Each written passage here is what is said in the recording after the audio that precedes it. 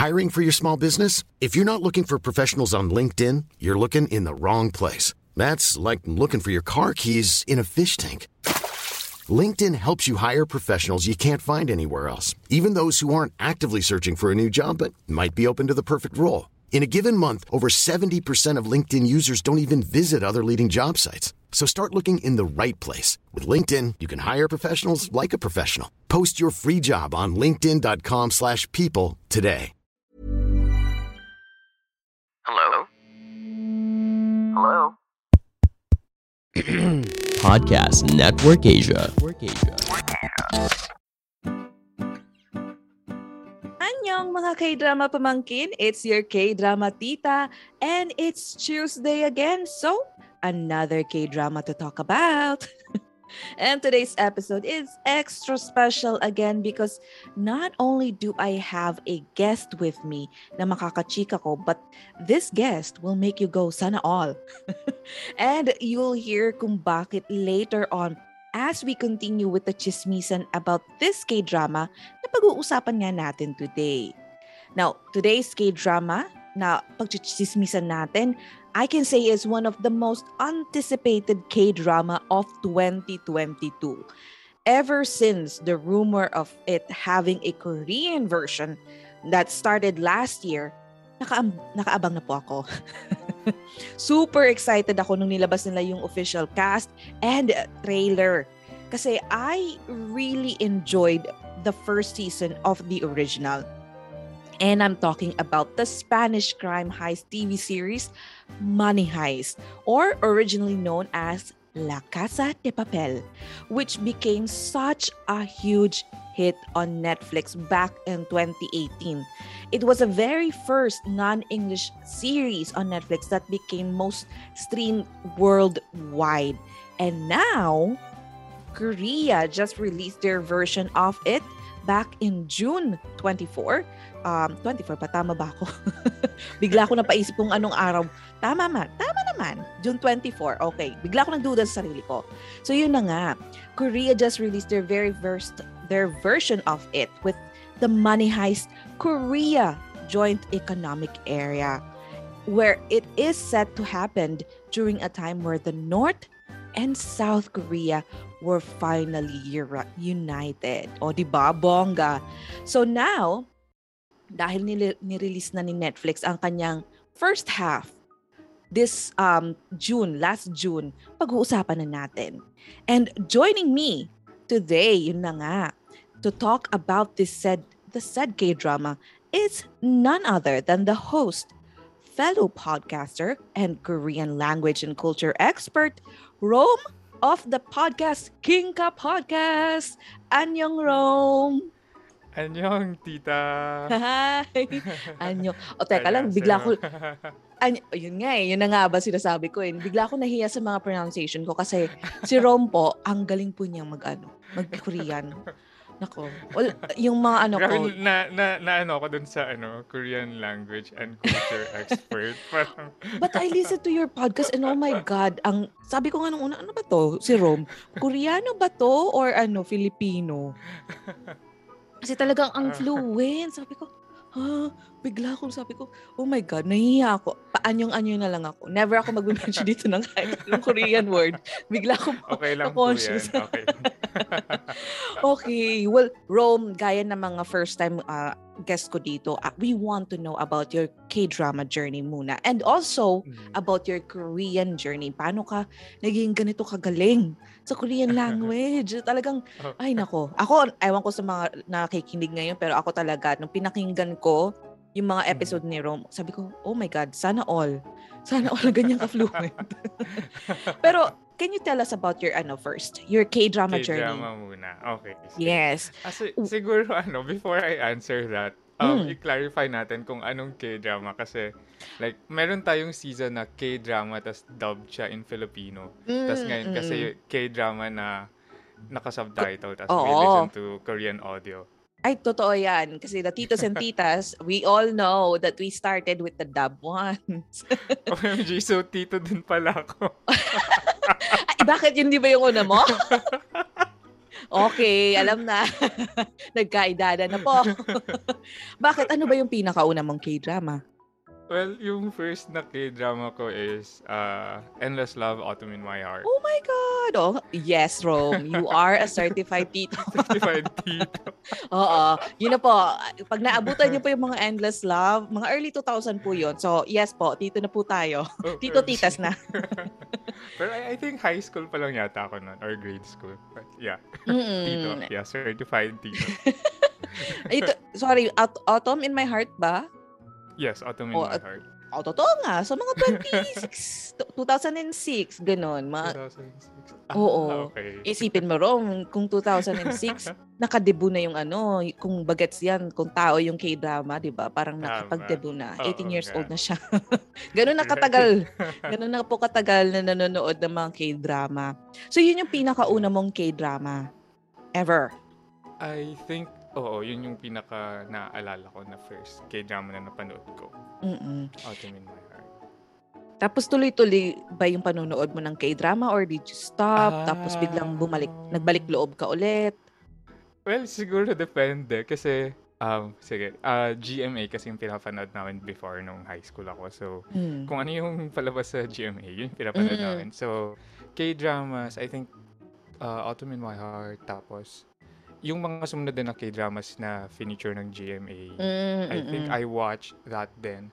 Pero nung nagkaroon na nung Jumong, ganon, tas yung mga late night na K-dramas, yun hindi ko na napanood kasi nag-aaral ako, so bawal yung mga late night. Oo. Siyempre naman, studies first. Pero hindi ko rin alam kung bakit napapanood ko yung iba. So ako talaga, hindi study first. Pero Rome, tama naman, talagang maraming K-drama yung mga GMA. Pero umabot ka din ba, as a tito na we confirmed already earlier na tito ka na, dumating ka din ba sa point na bumibili ka ng mga yung sabihin na nating illegal na nakaraan natin before the Netflix era? Okay. Umabot ba dun sa ganung level yung obsession mo? Yung mga Hindi CDs? ako umabot sa ganun. Okay. Hanggang sa TV lang talaga ako. Safe si Rome sa NBI. At sa Optical Media Board, safe si Rome. Kami lang. Ang hahanapin ng OMB. Okay. So, medyo talagang focus ka muna sa Pero tuloy-tuloy. Tuloy-tuloy yung panonood ng K-drama mo. I think hanggang high school lang. Tapos, nung college na kasi ako, I decided talaga na mag-focus sa studies. So, hindi talaga ako nanood ng any K-drama or actually kahit anong TV series during that time. Wow! And then, nagbalik loob ako sa K-drama nung pandemic. 2020. Oh, okay. Sama ka sa mga nagbalik loob. Yes. Oh my gosh. Paano ka naman napunta sa pagiging expert in Korean language? Okay. Nung college ako, naging part ako ng organization na may Korean base. So, through that then, parang I got introduced to the Korean culture. Tapos may mga na-meet din akong Korean friends. Tapos, medyo nag-aral na din ako ng Korean language. Like, isang course nung college para lang marunong ako magbasa, magsulat. And then... Magbasa? Marunong ka rin? O magsulat din? Yes. Magbasa, magsulat. Oh my God. Yes, diba? Sana all. Tapos, nung nag-work ako after a year ko mag-work dito sa Philippines, nagkaroon ako ng opportunity to do research in Korea. So, nung time na yun na din, sinulit ko na siya. Nag-take ako ng Korean language classes sa isang cram school for like 3 months na as in yun lang yung ginagawa ko. Korean Oh my God. language studies lang. Tapos I hang out with friends. Na mga Koreano? Koreano tapos foreigner din. Tapos yung mga foreigner na kasama ko doon at that time were may American, may Japanese, may Taiwanese. Tapos syempre yung American lang yung kaya kong kausapin in English. Yung Taiwanese tas Japanese, yung naging medium of communication namin back then was Korean. Kasi yun lang kaya talagang nahasa ka. Yeah, we were kind of forced para lang makapag-usap kami. How long were you in Korea? Nung time na yun, 7 months. 4 months, nasa lab ako doing research. Tas Uh-huh. 3 months, cram school. Oh my God! 7 months ka doon? Yes. Oh, From, okay. siya, from summer hanggang before spring ng the following Oh year. my God, so na-experience mo yung mga winter. Oh my God! Yes, yes. But can you tell us about, just a little bit about your experience living in Korea for that long? Kasi some of us Mm, went to Korea, pero syempre, ilang araw lang naman, di ba yun? Pero as someone who's been there for 7 months, was it totally mm. different from what we see on K-dramas? Like, paano nga ba pag winter? Ganun ba kalamig? Ah. Or kaya pa naman yung pormahan ng mga sa K-drama? Well, siguro with regards to weather, since Mm. nag-start kasi ako doon ng summer, tapos Mm. medyo gradual naman yung Mm. changes sa Okay, so hindi temperature. biglaan talaga, no? Yes. Mm-mm. So, kaya naman, kahit na na-experience ko yung like negative 18 degrees Celsius, tas Oh my nasa bundok God. pa ako, parang na manageable naman siya since parang Mm. na-prepare naman ako for it. Mhm. Ayun. Tapos, with regards to things na nakikita natin sa K-dramas, and Mm. then in reality, Mm. well, a lot of things, kunyari, kung the visual stuff, Mhm. yes. Culture-wise din naman, yes. Pero I guess, kung kunyari, naghahanap yung mga tao ng oppa or nuna nila, unfortunately, it's not all that sweet. Like, it's all the same Oh. naman wherever Mm. you go. Pero, yeah. Mm. So hindi po tayo pag pumunta po kayo ng Korea, huwag niyo pong isipin na magkaka-K-drama moment po kayo. Na pag lingon niyo bigla kayong matitipalok tapos may mag sa inyo, hug sa inyo na opa. Wala pong ganon. Right. Although, totoo yung, kunyari, may makikita kang dalawang high school students na Mm. nagbabike, tapos ang sweet nila. So, parang K-drama Ah. moment. Pwede mo Ah, silang yung mga ganon. naka-couple shirt, yung mga May ganon, mga ganon oh. talaga. Yeah. They're so Okay. cute. Yung mga single po dyan, bigla tayo naging bitter. Pero eto naman, Rome, since na-mention mo na you've been in Korea for 7 months and you have interaction with actual Koreans, was it ever a topic sa grupo nyo or with any of your Korean friends about Korea and South Korea and North Korea? Like, was it ever brought Mm. up like a possible unification? Okay. Well, yung unification kasi can be quite a political topic. So, Mm. we didn't discuss it as Mhm. much. Mhm. Pero I understand na there's actually still a lot of Koreans na nag-hope talaga ng unification. Mm. Ayun. But the younger generation, is it more on go for the unification piece, ganon, or are they okay with it? I think medyo hati sila dyan kasi Mm. merong tao sa younger generation na they think na Mhm. parang yung relationship is quite parasitic. But don't Mm. quote me on that. But may mga taong ganun na yung Mm. iniisip nila. Mm. Well, the reason I asked that is because, Rome, yan yung setting ng ating pag-uusapan today. Eto na nga, yung Money Heist Korea, which I think is the most recent K-drama na pinanood mo, or are you watching are you in the middle of another K-drama right now? Well, yeah, natapos ko na yung Money Heist the week na na-release siya. Tapos right now, I'm watching another one. Hindi ka nagpahulit talaga, no? Walang spoilers. Yes. Maunahan ko spoilers this time. Tama. Pero are you in the middle of another K-drama right now, or? Yes, I'm watching another one right now. Ano yun? It's, what's this? It's Ghost Doctor. Andun si Oo. Rain, tsaka si Kimbo. Ayun. Okay. Nakalimutan ko kung ano name niya. Basta yung sa F4 dati. Ay, F4. Yes, yes. Sa Boys Over Flowers. Voice over F4. flowers. Diyos ko, Lord. F4. Anyway, so yun yung current na pinapanood mo. Yes. Pero With my natapos mom. mo. Ayan. Oh, wow. Ay, kaingit naman, may kasama kang manonood. Yan yung nakakamiss. Yes. Pag meron kang mga barkada na mahilig din sa K-drama, may kasama kang mag-discuss, may kasama kang makakaharutan, Right. mahahampas-hampas kapag kinikilig ka. Di ba? Ay, nako. Totoo. Ay, wow. So, K-drama fan din si Mother. Yes. I think ako yung nag-influence sa kanya. Kasi right now, Ah! whenever I watch something, I always watch it with somebody. Mm-mm. And usually, ang nasa bahay lang naman ako, yung mom ko, Mm. yung dad ko minsan lumalabas. So, yun. Mm. Kaming dalawa yung nanonood ng lahat ng TV series na meron. Oh. I Talaga. wish I had that power sa mom ko. Pero hindi siya. Ayaw niya na. So, napanood ba ni Mother yung Money Money Heist? Heist, yes. Oh! Both the Spanish pati yung Korean. Ay, Dapat siya na lang bongga! yung guest mo dito, hindi ako. Wait, kasi napanood niya yung Spanish, hindi mo napanood yung Spanish. Napanood ko din naman. Ako din Okay. nag-introduce sa kanila. Ay, wow! Panalo! Oh my God! So, I'd love to know about Mother's opinion as well, kung nachika ba sa'yo. Pero ito na nga, Rome. Pag-uusapan na natin itong K-drama na hindi natin pinalagpas. Same with you. Nung nirelease talaga to, sabi ko, ay nako, hindi ako papatalo. Kailangan matapos ko yung 6 episodes in 1 day. Yes. Okay. Tama. Which is Although again, hindi ako 1 day, 2 days naman ako. ako medyo guilty po ako dyan. Medyo nagpuyat po ako for the sake of no spoilers. Wow. So, mga bagets na nakikinig ng podcast episode na ito, please do not follow my mga mali kong gawain. Huwag kayong gagaya.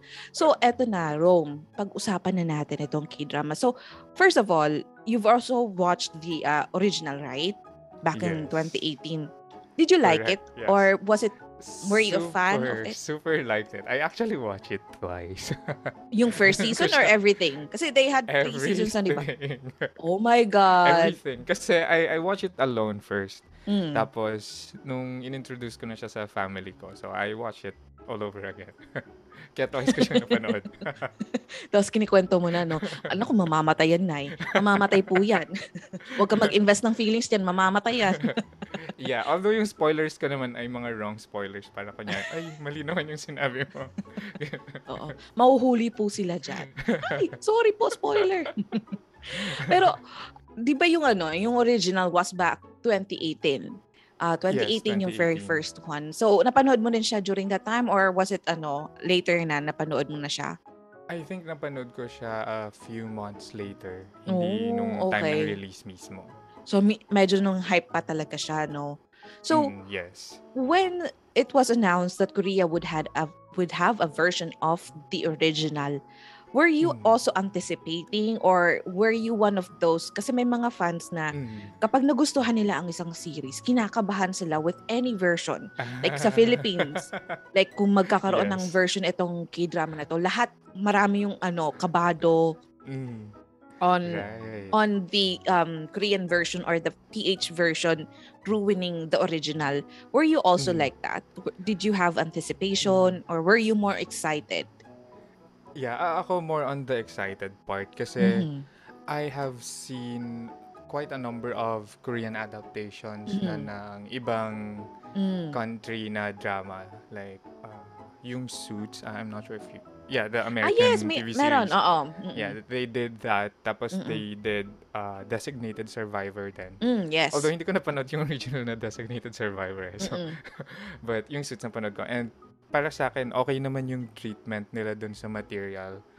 So I tiwala thought ka. na, na kaya nilang, like, satisfy yung mga viewers nung original din ng Money Heist. Ayun. So Okay. excited ako from the moment na in-announce siya. Kaya din the day na ni-release nila, pinanood mo na agad. Yes, that's the reason. Actually, ina-anticipate ko na siya parang nung day pa lang ng 24. Oh, wala pa ba? Mamayang gabi pa ba to? Ganun. Ako, may tanong ako, were you aware that this is just the first half? Kasi ako nanggigil ako sa Netflix. Sa Netflix na yes. nakikinig. Kung meron pong Totoo. empleyado ng Netflix dito, gigil po ako sa inyo. Hindi ko po alam na Yes. yung 6 episodes na yun, first half lang pala yun. Kaya pala sabi ko, bakit parang wala pang nangyayari? Mauubos ko na yung episodes. So, hindi ka rin aware. Hindi rin ako aware kasi nung tiningnan ko sa Google, sabi niya 12 episodes, tas yung nakalagay na date ng release is June 24 lahat. Oo, di ba? Sabi ko parang, So pagkapanood ko din ng Netflix, but 6 lang. So later ba nila i-upload yung remaining 6? Tapos yun, later ko na lang din nalaman na first half lang pala yung ginawa nilang available. Isipin mo, nagpuyat ako. Sabi ko, tapusin ko siya. Sabi ko, Six, nandito na ako sa ika-6. Parang walang nangyayari. Bakit ganon? Tapos nalaman ko na lang later on, hindi pala yun yung buo. First half lang yun. So, Right. So, na-frustrate ka ba na tinapos mo siya? super. Kung meron po dito may kamag-anak na nagtatrabaho sa Netflix po, pakisabi yung gigil ko abot hanggang Pinas. Oo nga. I think they should have made people aware na first half lang. Yeah. Diba? Para yung expectations ng tao True. na manage. Yes, at hindi yung magpupuyat ako ng isang araw thinking na mauubos ko na siya. Tapos hindi pa binigyan ng bagong release date kung kailan yung second half. Oo. So, Totoo. oh well, wala naman tayong magagawa kahit magreklamo tayo. hindi nga din natin alam kung ano tawag dito, na they're done with the filming, di ba? I think they're done. They're may done. mga interviews na parang the second season is going to be the last quarter of this year. Pero I'm not sure kung kailan. Some are saying na December. Pero I think they are done with the taping and all. Pero yun nga, hindi ko lang alam ko nung trip ng Netflix at pinutol pa nila. But anyway, ayun na nga. Kahit na na-release na lang nila yung kalahati, pag-usapan pa rin natin yan. Kasi syempre, this is the most anticipated K-drama of 2022 kasi the original was a really big hit. It was the first non-English TV series ng Netflix na talagang streamed worldwide. So, the very first one, what made you watch that La Casa de Papel, yung original? Well, yung original siguro, I thought na interesting yung idea na people who would watch the TV series would root for the criminals kesa sa mga supposedly good guys. So I found that interesting. Yes. Kaya ko siya pinanood. Although later on na-realize ko na it's not an original idea pala. Yung ganun na parang you rooting for the bad guys. May mga ganun na pero siguro ito yung naging introduction ko sa ganung genre. Ayun, La Casa de Papel. Were you watching it dubbed in English or dubbed in Spanish? Spanish kasi ayoko nung Mas feel, no? Mas feel. Totoo. Mas gusto ko marinig yung boses talaga nung nag-a-act. Ganun talaga. Oh my God, ramdam na ramdam ko yung gigil. So, sa original series, sa OG tayo muna, pag-usapan natin yan. Who was your favorite character? Siguro, well, parang cliche ba kung sasabihin kong si Tokyo? Kasi siya yung lead. Well, yeah, I like Tokyo kasi she's not perfect. And dapat naman talaga yung lead ay hindi perfect. And yun, gusto ko yung pagiging strong niya as a woman na character. Pero she's also able to show her vulnerabilities.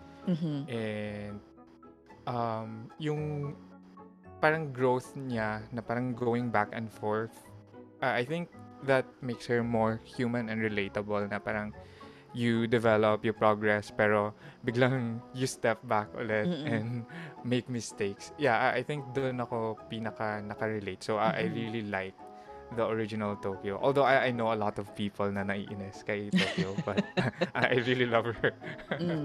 So si Tokyo, she's so pretty din. Oo naman. Si ate girl. Diyos ko, ang liit ng bewang. Diba? Ang sexy ni ate girl. Pero did you have like a favorite Tokyo moment or any moment in the original series na favorite mo? Actually, madami. Like, yung mga fight scenes na siya yung parang pinakalumalaban. Tsaka yung lumabas siya nung mint, tapos bumalik siya. Although yun yung time na namatay si Daddy. Oh my God, yan pa pala. Sa second half, just ko. Problema na naman sobrang tawag dito, astig nung mga action scenes ni Tokyo. Pati yung pinagtanggal siya ng yung may bomb siya nung nasa labas siya nung din. Yeah, lahat ng action scenes niya favorite ko actually. So may bias talaga. Okay, so yun yung mga favorite moment mo, favorite character mo sa original. Now let's talk about the Korean version. Okay. So eto na nga, with the Korean version, tama ba ang pagkakaano ko? Alala ko kasi hindi ako nag-repeat ng ng original. So napanood ko na siya. back in 2018, nung pinanood ko ito, so I'm just trying to remember from my memory. Parang wala, yung first 6 episodes, walang masyadong nagbago, no? Except for the setting and the mask. Tama ba ako? Well, yung sa story ni Tokyo, medyo Yes. Oo nga iba. pala. Kasi yung sa original, hinahabol siya ng mga pulis eh. Tapos, pero yung dito, na-meet siya ni professor na she was about to, Kill herself ata kill yun herself. eh. Yes. Oo. Mm-mm. So, dito na sa origin, ay sa Korean version, do you, is it also Tokyo for you na yung naging favorite character mo so far? Or nagbago? Biglang may nagbago? Siguro right now, yung I can't say na favorite ko na siya, pero yung pinaka binabantayan ko is okay, I forgot her Korean name. Si Lisbon sa original, si investigator. Oo, yung police. Yes. Oo. Siya yung pinaka binabantayan ko here kasi wala lang, parang since I'm aware na of how she's going to turn out later, parang tinitingnan ko if ang tawag dito, kung smooth ba yung magiging transition niya like in the original. And for me, maganda din kasi yung pagkaka-cast nila sa kanya, I think. Yun. So, yeah, I think parang I'm leaning to her na pwedeng maging favorite ko by the end of the 12 episodes. Okay. So, si Lesbon, biglang nagbago ka, Nagbago nag-shift ng Ako din, from the very start, original until ngayon, si Professor talaga. As in talagang sabi ko, oh my God, yung utak niya, yung pagiging magaling niya sa pagpaplano, parang sabi ko, believe na believe ako. As in talagang kahit dito sa Korean version, siya pa rin talaga. Siya pa rin yung yung favorite ko. Pero although medyo si Denver, yung Denver version this time, sabi ko, sa Korean. Kuya, talagang pogi. Tama, iba yung dating nung Korean compared Denver. sa, 'di ba? Sa original na medyo sa original taga medyo talaga siya slow. Yung character niya, yun yung itsura niya. Ito dito parang hindi naman parang Actually yung Korean Denver nila, parang I think we can categorize him as a himbo, Asian himbo.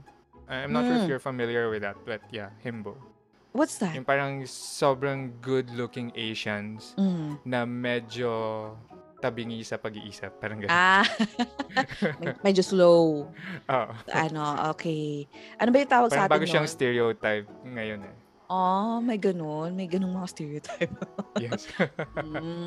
Pero in fairness sa Korean version, medyo maintain nila yung pagiging, yung mga characters nila, nakakainis pa rin yung yung sino yon yung director ng Mint. Yeah, what's his name? Gigil pa rin ako eh. 'Di ba? Parang original or dito sa sa Korean version, gigil ka pa rin. Totoo. Actually, nung nirelease nila yung picture niya sa Instagram before, picture pa lang, wala pang acting. Gigil ka na agad, no? Oo. May certain ganun yung actor na to. Pag nakikita ko siya talagang, di ba nandun din siya sa sa Crash Landing on, yung tito? Di ba siya din yung tito? Hindi ko pa yan napanood. Parang naalala ko. Sorry. Ay, sorry. Oo, parang nandun siya, pero hindi ko sure. Anyway, di ba? Consistent yung gigil mo eh. Yes. Ay, nako. Magaling yung casting. In fairness sa casting, no? In fairness sa casting, medyo hotter lang yung Denver. Pero the same yung aura ng mga yung si Rio, Rio, si Nairobi.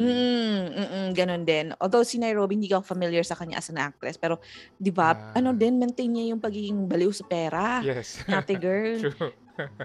Now, Rome, what's your what's your opinion compared to the original with the Korean version? Are you liking it? Or medyo tagilid itong Korean version so far with this just the first 6 episode?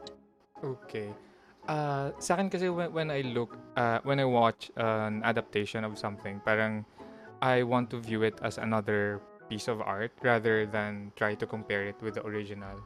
So parang sa akin, as a piece of art on its own, I think okay naman. It looks okay. Tapos polish naman yung stuff. Although, mas mabilis yung pacing niya compared to the original. Pero, yun lang. Siguro kung i-compare ko siya sa original, hindi siya kasing exciting nung una. I'm not sure why that is. Same.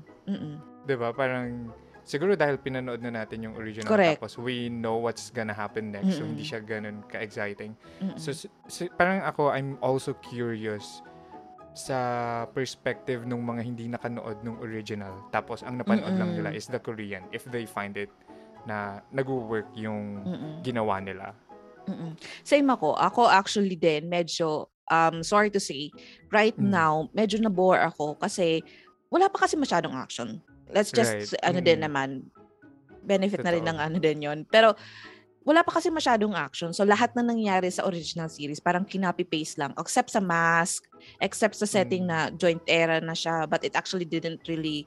Although yung parang nung hinati yung North and South na mga tao na nag-cause ng conflict, parang nagbigay sa akin siya ng preview na parang, oh my God, if ever na in real life, magkaroon sila talaga, mag-unify sila, parang this could be a really possible thing, di ba? Na parang people would get may discrimination. That you're from the north, kaya ganyan ka, and you're from the south, kaya ganyan din.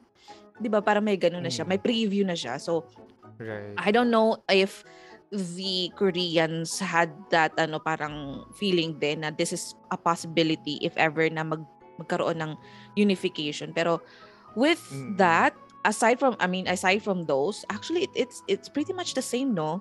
Like I'm trying to remember if there's a bit different.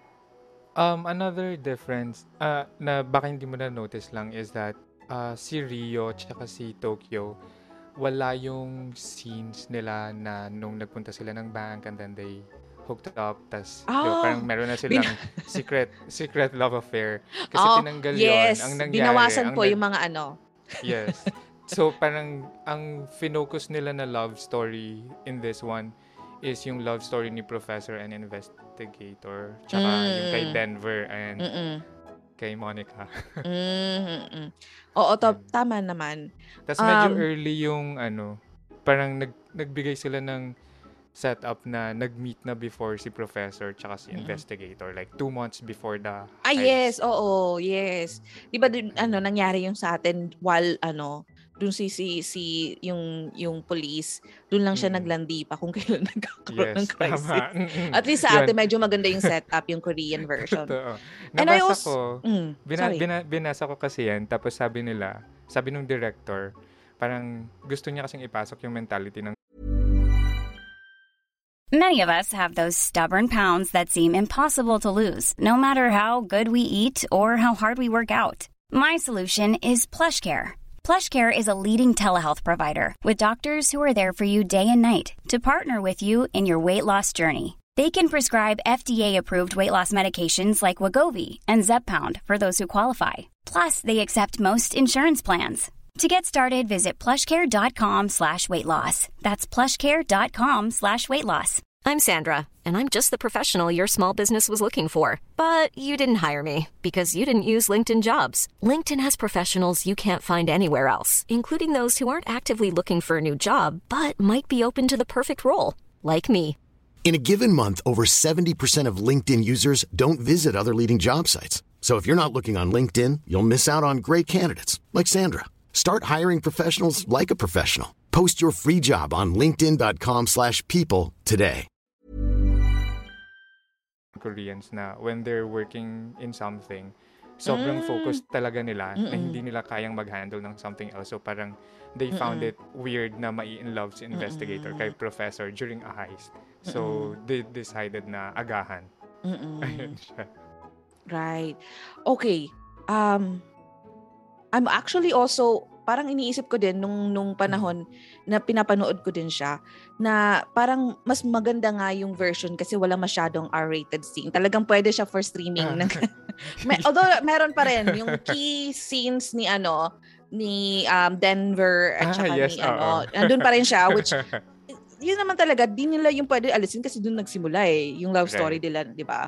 Tapos yung kay Professor din, although hindi, medyo toned down, medyo creative yung look, pero maganda yung pagkakagawa. Yes. Wholesome kasi pa rin talaga sila. Korean pa rin siya, Korean styled in a way na medyo toned down yung pagiging maharot ng Spanish version. Okay, so Rome, let's talk about this upcoming second half of it. I think it's just one more, one second half na lang. As in, the remaining 6 would be released in one go. I think. Yeah, sana. Sana naman, Netflix, wag niyo nang putulin pa hatiin pa yung 6. Grabe na, hindi ko na alam kung kakayanin ko yun. But, Rome, let's talk about that. Since we both already watched the second half, we're also aware kung anong mangyayari. Is there any scene from the original na ina-anticipate mo na mangyayari na this second half or pinaka-inaabangan mong mangyayari? Okay. Siguro for the second part, ang pinaka-inaabangan ko right now is yung magiging dynamics ng relationship ni Professor and ni Investigator. Kasi yung setup nila here is a bit different. So I think mas magagalit dapat si Investigator kay Professor as compared to the original. Oh, 'di ba kasi siya 2 months, 'di ba? Sinabi na natin na meron silang 2 months na talagang slowly na binild up yung kanilang relationship. So I think medyo mas malalim yung relationship ni Professor tsaka ni sorry, ano nga ba yung name niya nung sa second season na? Yung Lisbon? Lisbon. Yes, Lisbon. So 'di ba, medyo mas malalim. So ewan ko, hindi ko alam kung ano yung paano siya magiging magbalik loob. Totoo. Tsaka parang yung sa original kasi, parang although na plan na ahead, pero yung pag-meet nila was during the investigation na. So parang sabay silang na in love while the thing is happening. Pero ito kasi 2 months ahead, parang niloloko ka na niya from the beginning. Tas later on pa lang na in love si Professor. So I think super masakit yon for Lisbon. So matinding pagmamahal na lang talaga siguro yung parang ipapakita nila dito. Kaya kung bakit sumama pa rin si Lisbon, 'di ba? Parang sabi ko, right. Paano nila yun ito-twist para talagang bumalik siya? So, hindi ko alam. Good luck sa kanila kung paano nila i-rom-com. Yung pagmamahal nilang ganun. Pero, also, may isa pala akong comment na difference. Kasi sa original, we had Angel. You remember Angel? Oh, yeah! Yung parang nagkaroon ng love interest kay Lisbon. Oo. Na guy. Hindi siya ganun ka-good looking. Pero yung dito kasi sa Korean, he's quite good looking, di ba?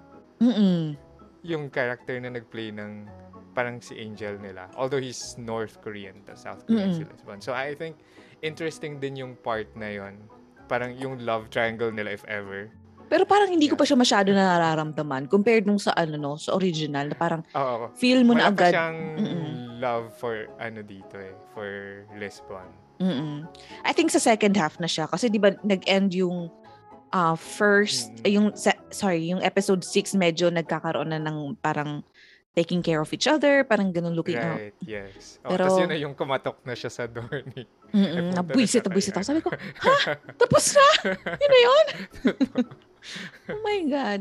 Pero naalala ko, speaking of difference pala, going back on that, the difference also of this Korean version is may background yung mga characters. Like every episode, di ba, parang pinakita nila the life of Denver nung panahon na kasama yung tatay niya, di ba, yung relationship nila. Whereas I don't know if napanood ba yun or pinakita ba yun sa first season din ng original? Parang wala, original, parang wala. Kasi yung mga si Tokyo backstory lang nila later na lang din available. Oo. Ayun. So I guess that's the main difference between looking at just the first season yung first season ng original and itong Korean version. Mas may may laman yung kwento ng mga characters kasi parang the first few minutes ng kada episode, buhay ni Tokyo, ang past ni Professor, ang past ni ganito. So medyo may siya, may laman ng konti. Right. Wala din yung yung babae ni Berlin. Yung alin? Yung babae ni Berlin. Babae ni parang, Berlin. Oh! Yes. Oo diba? nga, no? Wala, hindi siya nag-exist dito kasi I think, yun nga, ayaw nila ng masyadong madaming love pairs siguro. So siguro din talaga siya, yung parang tone down sa mga pangyayari, tone down sa characters at sa mga R-rated scenes. Right. Ano din, what's this? Yung music, I was thinking kung gagawin ba nila na yung intro music, kung gagawan lang nila ng Korean version, ganun. Pero they decided to make their own parang English song pa rin siya. Pero, hindi siya kasing catchy nung original. Kasi yung original, naka-display yung lyrics, tapos rinig na rinig mo yung sinasabi. So, people sing it. Ewan ko kung for you, pero kami kasi sa bahay, we would sing it. So, even my mom, my dad knows the song na, I'm saying na blah, blah, blah. So, we're singing it. Pero ito, wala, hindi namin masabayan. Kasi hindi naman masyadong marinig yung kanta. Ayun. Medyo tagilid nga din sila eh. Although medyo naging okay sa akin. Well, actually parang konting scene lang ata yung pinarinig nila yung Di ba yung mask nila is a traditional mask? Ba yun? Tama ba ako? So, parang di ba, yung anticipate ko yung mga background music nila somehow has to do with the traditional drums na yung mga music noon. Mga flute, yung mga ganon. Pero hindi masyado. So sabi ko, okay, medyo sakto lang din yung music niya compared dun sa original. Although yung original, yung song nila yung pag sila, pag winning sila. Ano yung song na yon? Nakalimutan ko yun. Bella Ciao, di ba? Yes. Walang ganon, walang version, walang inahanap ko yun eh. Baka wala pa, baka later pa. Ang late naman. Di ba? Kasi una nilang kinanta yun yata nung nasa pa sila. Parang nasa training, di ba? Oo. So iniisip ko, sabi ko, there has to be something na ganon, di ba? Yes. Pero parang wala yun yung cheer nila eh. Wala. So medyo tagilid ako on that part na pagdating sa music sa akin hindi masyado. Oo. Tapos yung, if you remember din, yung kumanta si Denver tsaka si dad niya. Di ba may ganong scene? I think that was really memorable. So sana magkaroon din ng ganon dito. Baka sa second half. Tama ba ako? Sa second half ata yun eh. Yung Baka. bago siya machuki. OMG. That would hurt. Oh, I'm so sorry kung hindi niyo napanood yung original at naging spoilers kami spoiler namin Sorry. yung Sorry na po. 2018 po kasi yun. Ang hirap naman po magpigil ng ilang taon na.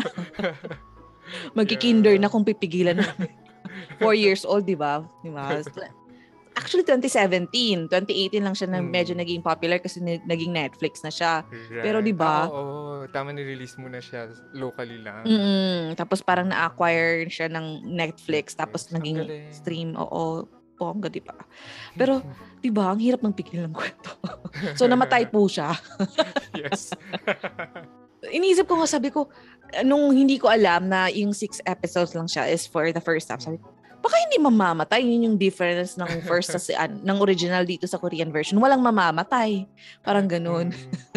Pero sabi ko, ay, the second half pa. Yeah. Sana nga. Sana hindi, no? Sana yun yung maging difference ng original sa chat. No? Pero right now, walang masyadong difference. Tama ba? Yeah, except yung dun sa mga na-mention na natin. Wala. Yung mga na-mention na natin. Pero in terms of the whole story, same lang. The same lang. Which is okay naman. But how about you? Is it okay for you? Kasi diba, we both watched it. Ako medyo okay lang, sakto lang. I mean, it's still something that I will watch for the second half. Although hindi ganun ako ka-excited na kasi syempre alam ko na yung mangyayari. Pero right. I mean, considering yung first season na wala sila masyadong binago, I don't have that same excitement anymore. I would say. Ikaw ba? Ako, yeah, I think same yung sentiment ko. Although siguro, if they did something weird sana nung episode 6, like meron silang plot twist na hindi nangyari dun sa original, Mm-mm. that would make me be excited. Mas With excited season 2, sana di na. ba? Pero dahil mostly the same lang, parang Oo, maybe parang, everything's oo. I think that's a the same general way. That's everyone's right now, feeling right now. I'm not saying na everyone talagang most siguro ganun yung nararamdaman kasi parang a lot of the people na nakausap ko din that already that watched the first season, and actually some of them are really huge fans of it. Parang sabi nila parang copy paste nga lang talaga yung nangyari. Na walang changes. Although yun nga yung parang binigyan na kagad ng background yung mga characters first season pa lang. Pero in terms of walang twist, Korean twist or whatever, wala. We need more of that. Yeah. So ayun na nga, balik tayo sa kung ano yung na-anticipate natin this second half. Ako siguro talagang mas inaabangan ko sa second half is how they would escape. Like kung babaguhin ba nila with the original compared to the original, or is it going to be the Korean style of escaping or something? Right. Kasi, ikaw ba? Yeah, actually, medyo curious din ako dyan kasi sa original, di ba, sa Spain sila, tapos yung mga escape nila, napupunta nila are like yung mga places na walang jurisdiction, yung ano. Pero with this setup, hindi ko rin sure kung saan sila pupunta. Ang hirap. Although gumawa na sila ng escape route na same naman. Pero kung ano yung mangyayari after that, doon yung weird. Also kasi yung location ng mint nila is between north and south. True. So, meron sila sa taas, meron sila sa baba. So, yeah. Curious then how that would be done. Correct.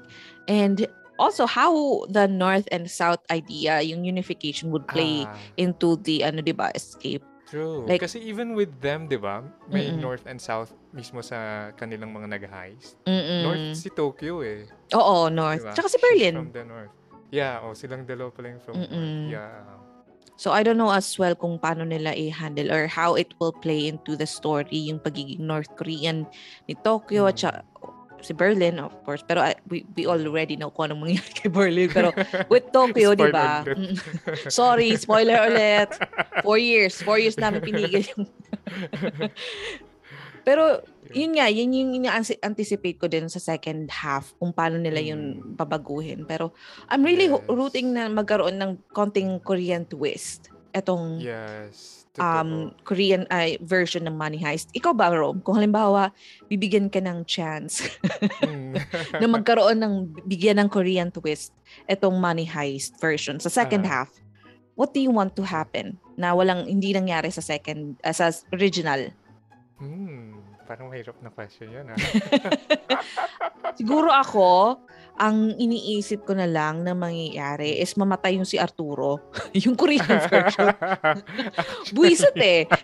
Sa second season, di ba ng original, nagkaroon pa siya ng book? Naging pa sikat si kuya mo. Gigigil ako yun eh. Sabi ko, gusto ko first season pa lang, mamatay na kaagad siya. I don't know how. Barilin nyo, pasabugin nyo. Or ikulong nyo doon sa ilalim ng lupa. Anything na gawin nyo. Basta yun yung gusto kong maging Korean twist. Na si Arturo, this time, mamamatay. Kasi talagang kagigil si kuya mo. Siya talaga yung pinaka-villain sa villain. Yun yung gigil ko. Ikaw ba, Rom? May naisip ka? Yeah, I agree with that. I think a lot of people will be satisfied. Maraming matutuwa. Kung mangyari sa kanya yun. Pero siguro aside from that, another twist na I'm thinking of would be, what if mahuli sila instead na maka-escape sila? Oh, that's a good twist. Mahuli sila and then pagkahuli sa kanila, doon sila mag-escape. Yun naman yung next na escape nila. Oo. Diba? Bongga yun. At least, diba, may Korean twist. Pero, ang tagal pa nang mangyayari nun. Sa dulong-dulo pa yun. Right. So, magtsatsaga ka muna ng mga 5 more episodes bago ka magkaroon ng Korean twist. Totoo. Yeah. Sana man lang talaga. Parang, iniisip ko, kasi, di ba 12 episodes lang talaga yung parang inano ng Netflix. Siguro depende sa success nung final part nito, they might or might not make another season. Pero parang never gumagawa ng second season ang I Korean don't ng think mga so. adaptations. Di ba? Yung crime scene, ano nga, yung CSI ba yun? Or Criminal Minds, yung nagkaroon sila ng Korean version. Isang season lang. Sabi ko, ilang taon niya nag-run? May mga spin-off pa nga yan eh. Pero sabi ko, wala talaga siguro sa vocabulary ng mga Korean sa magkaroon ng kahit gaano mang ka, well, meron ng mga popular na nagkaroon ng second season, pero mahirap ata yung alimbawa, na siya, yung parang Korean version na nga siya, adaptation na siya, tapos meron pa siyang second Gagawan season. pa ulit, right? Sa bagay. Yeah, I guess that's difficult. And I don't know, how are you feeling with the first season? Like on a scale of 1 to 10, 10 being the highest, anong pwede mong i-grade sa first season na ito? Mauna na ako. Comparing it na. Sige, go. Ikaw muna. Sige, para bigyan kita ng chance na makapag-isip. Siguro ako, kasi nga hindi masyadong nagkaroon ng twist na inaabangan. Although, so many scenes have been toned down, like yung mga R-rated scenes, which is really, okay naman. Kasi at least now, you can watch it with, siguro konti na lang beses mo tatakpan yung mga mata ng bagets. Pero overall, hindi siya ganun kalala ng in terms of the R-rated scenes. And then may mas laman na yung mga kwento ng mga characters. Yung sa first season pa lang may laman na yung characters compared sa original na parang later on mo pa naroon na ganito pala yung background nila. Pero yun nga, dahil wala masyadong nagbago from season 1 to from the original season 1 to this Korean version, I would say the first half, I am like a 6. 6 lang siya sa akin. Out of 10. 10 being the highest. So, medyo, okay lang, but not so Ikaw ba, Rom? Yeah, actually 6 din yung inisip ko number. Ay, sorry. Okay, so nagpareho talaga tayo. 6 din. 6 din. Kasi I feel na, they hyped it so much, like from last year pa. So, na-overhype siya, pero it didn't meet the expectations of a lot of people, including me. So, yeah, hanggang 6 lang. I mean, they stayed faithful to the original story, tapos added bits and pieces ng Korean touch. Pero siguro nga, ayun, there's still something lacking in yung pandagdag excitement. Kasi sobrang exciting talaga nung original eh. Like every episode, mag-aabang ka talaga next na kagad. Pero ito, yun. I'm still thinking kung factor ba na alam na natin yung story. I guess. Yeah. Siguro nga. Kasi pareho tayong nakapanood na eh. Ikaw, 2 beses pa. Ako, once ko lang siya pinanood. Pero I mean, the memory is still there. Alam ko pa rin yung takbo ng kwento. Alam ko pa rin kung sinong mamamatay. Parang ganun. So, I guess it could be a factor. Kinuha niya excitement natin. Pwede. So, siguro medyo biased tayo na judge. But yeah, Totoo. For us 6. For other people, maybe higher. Pwede. So, if you guys, this is your first time watching it, if you haven't watched the original series, we would love to know, kami ni Rom, gusto namin malaman how you felt about the Korean version. Was it as exciting as we felt during the original, or were you also not so excited? Siguro din talaga, Rom, tama ka, yung na masyado siyang na-hype. Ako talaga super hyped ako ng rumors pa lang siya from last year. Sabi ko, oh my God, this is it. This is talagang inaabangan ko. Tapos nung unti-unti pang nilabas nila yung may meron pa silang paduda. Oo, hindi, may paduda pa nga na he is going to play this. He is going to yung mga ganun. Wala pang official, pero meron silang mga parang these are the supposed characters na actors na gaganap ng mga main characters. Sabi ko, oh my God, yung mga paborito ko dito, si Berlin, yung actor si Berlin, paborito ko din siya. Yung si Professor, paborito ko din. Sabi ko, ay, ina-anticipate ko sa kanila kung sinong gaganap na Professor, tsaka si Berlin, ganun. Siguro nga, masyado tayong na-hype, no? Yes. Pwede din. Si Mother, di ba napanood? Si Mother. Di ba sabi mo, napanood din niya? So, I would love to know, na-chika ba niya? May kuda ba siya na sabi niya kung yung difference, or nag-enjoy ba siya sa Korean version? Well, she was continuously asking minsan na parang, sino to, sino yan? Parang I think hindi niya masyado Naalala na. nare-recognize yung characters na, pero like, alam niya pa din yung flow ng story and stuff. Pero yeah, she can't really compare it that much na dun sa original. Pero kung nag-enjoy siya, I think compared to other K-dramas, hindi niya to masyadong na-enjoy. Wala pa kasi, hindi ko talaga alam kung anong trip ng Netflix at pinutol nila. Totoo. As in, nabitin din si ma'am.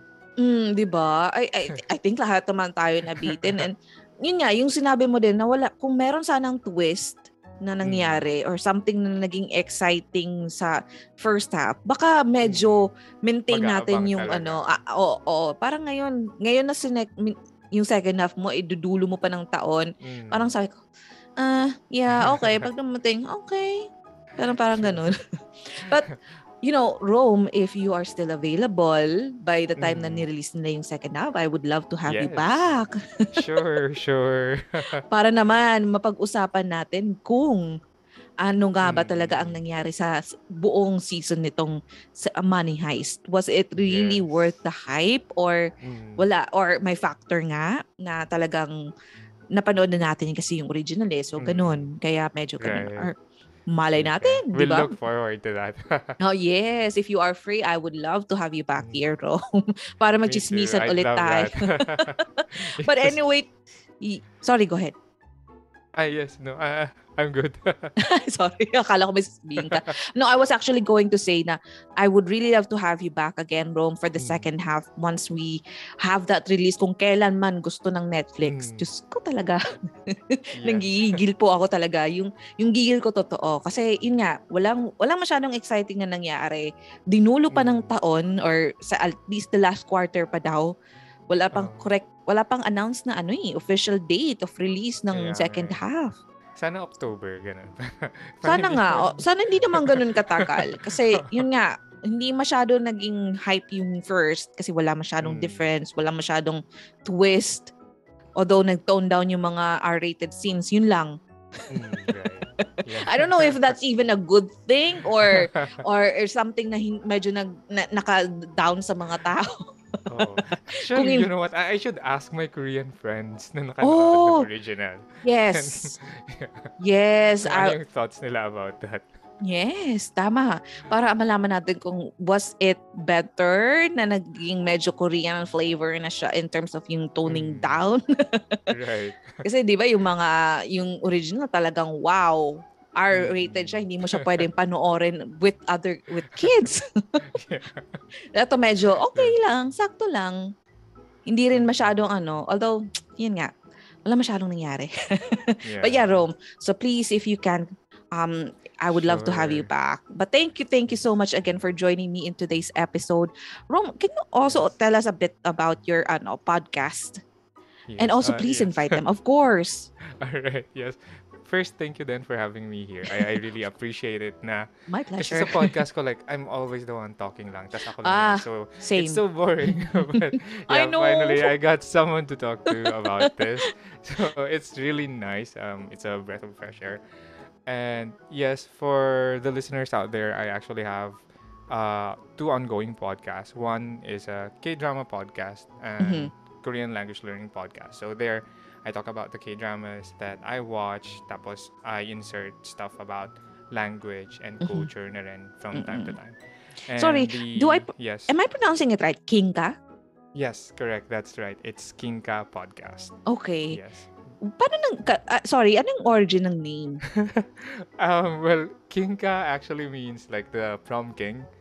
Oh, and wala lang. okay. At that time, I thought, I want to be the prom king of K-dramas. So Kinka Podcast. Ganun siya. And then the other podcast that I have, it's called Byolchari or Constellations. It's a Korean ASMR podcast. So there I speak in Korean. It's a soft-spoken Korean. Yeah. You more Korean language ka compared dito sa Kinka Podcast?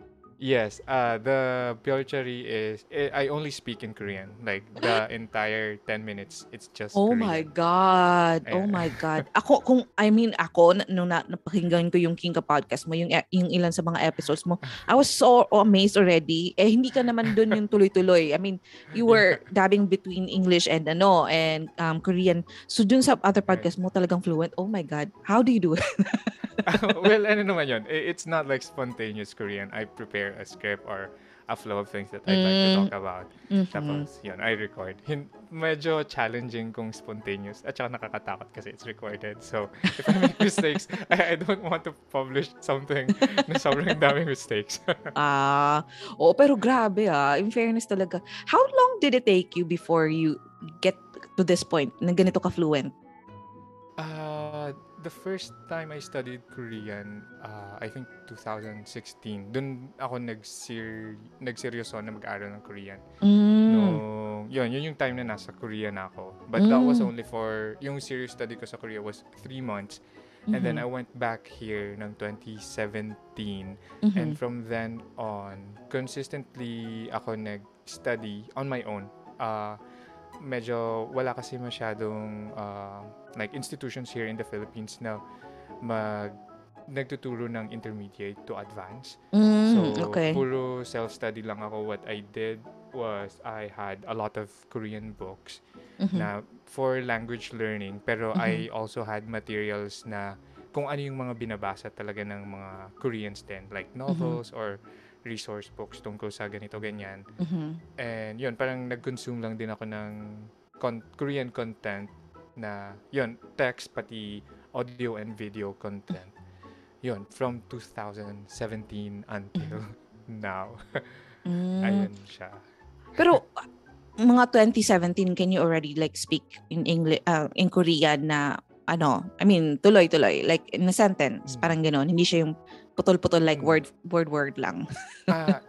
Well, I think 2017, I could handle mga 30-minute conversations with natives kung yung topics namin ay mga about daily life lang, gano'n. Oh. Pero I was able to reach the level na I can handle business interviews in Korean noong 2019. That's when I changed my job. Naging akong Korean bilingual. Oh. So, yun, 2019. Okay. So your job is already na talaga. Pinapakinabangan mo ng pagiging fluent mo sa Korean. Yes. Oh my Since God. 2019. That's amazing. Oh my gosh. And again, what's your other podcast? Sorry. Byeolchari or Byeolchari. Constellations. Okay. Byeolchari, yes. I'll try to link that on the description box. So if you guys want to listen to Rome in pure Korean, you can listen to that podcast. But the other podcast that I've also checked is Kinka Podcast, right? And it's available yes. on all major streaming platforms. Yes. Okay. And do you have any social media accounts that we can check if anyone is interested to learn more from Rome, yes. kung yung mga Korean culture, Korean language? Where can we search, or what can we search on social media? Yes. I actually have Instagram, Facebook, and Twitter. They can just look for my name. It's just Rome Juanaras in all the platforms. Okay. Yeah, so yan. And doon na lang din nila hanapin yung links. I mean, yung social media account nung Kinka Podcast and Byeolchari because they have separate social media accounts. Oh. But, yeah. Dalawa yung mini-maintain. Ang Diyos ko, hindi ko hirap rin nga, ang hirap kakayanin. nung ganun. Oo. Ang dami-dami yung social media account. Diyos ko, ito nga sa akin, na isa lang yung para sa lahat. I mean, Facebook, Instagram, TikTok, ano pa ba? Twitter. Di ba, isa lang sa akin at anyong tita, nahihilo-hilo pa rin ako. So, hindi ko kaya yung dalawa. Good luck, Rome. Mahirap. All right. But thank you so much again, Rome, for joining me in this episode. And I would love to have you back once nirelease na ng Netflix yung second half. I hope to have you again. And Yeah, for sure. those... Yeah, so for those that are also listening, please check out Rome's podcast, Kinka Podcast, and the second podcast, I will link that on the description box kasi hindi ko kayang i-pronounce. Hindi po ako si Rome. Hindi ko po kayang i-pronounce it, but I will link that on the description box. So if you want to also check that out, you can go ahead and just click or copy the link on the description box. As for me, if you want more chismis from me, more chika, hindi po ako ganun fluent sa Korean. Binabotch ko po yung mga language, but I am also available on social media, on Instagram, TikTok, Twitter, Facebook. It's all at Anyong Tita. And with that, thank you so much for joining me in another podcast episode. See you or talk to you again next Tuesday here at Anyong Tita. Good night, kids. I love you, Brunoers.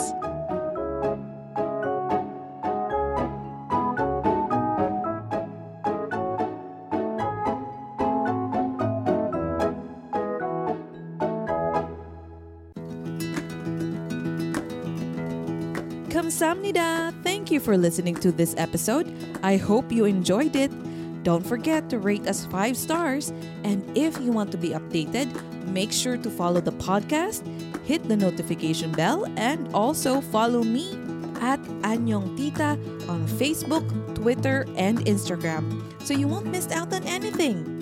And catch our weekly deep dive K-drama conversations every Tuesday on Spotify, Apple Podcasts, or other podcast streaming platforms here at your favorite K-drama show with your favorite K-drama tita. Anyong Tita!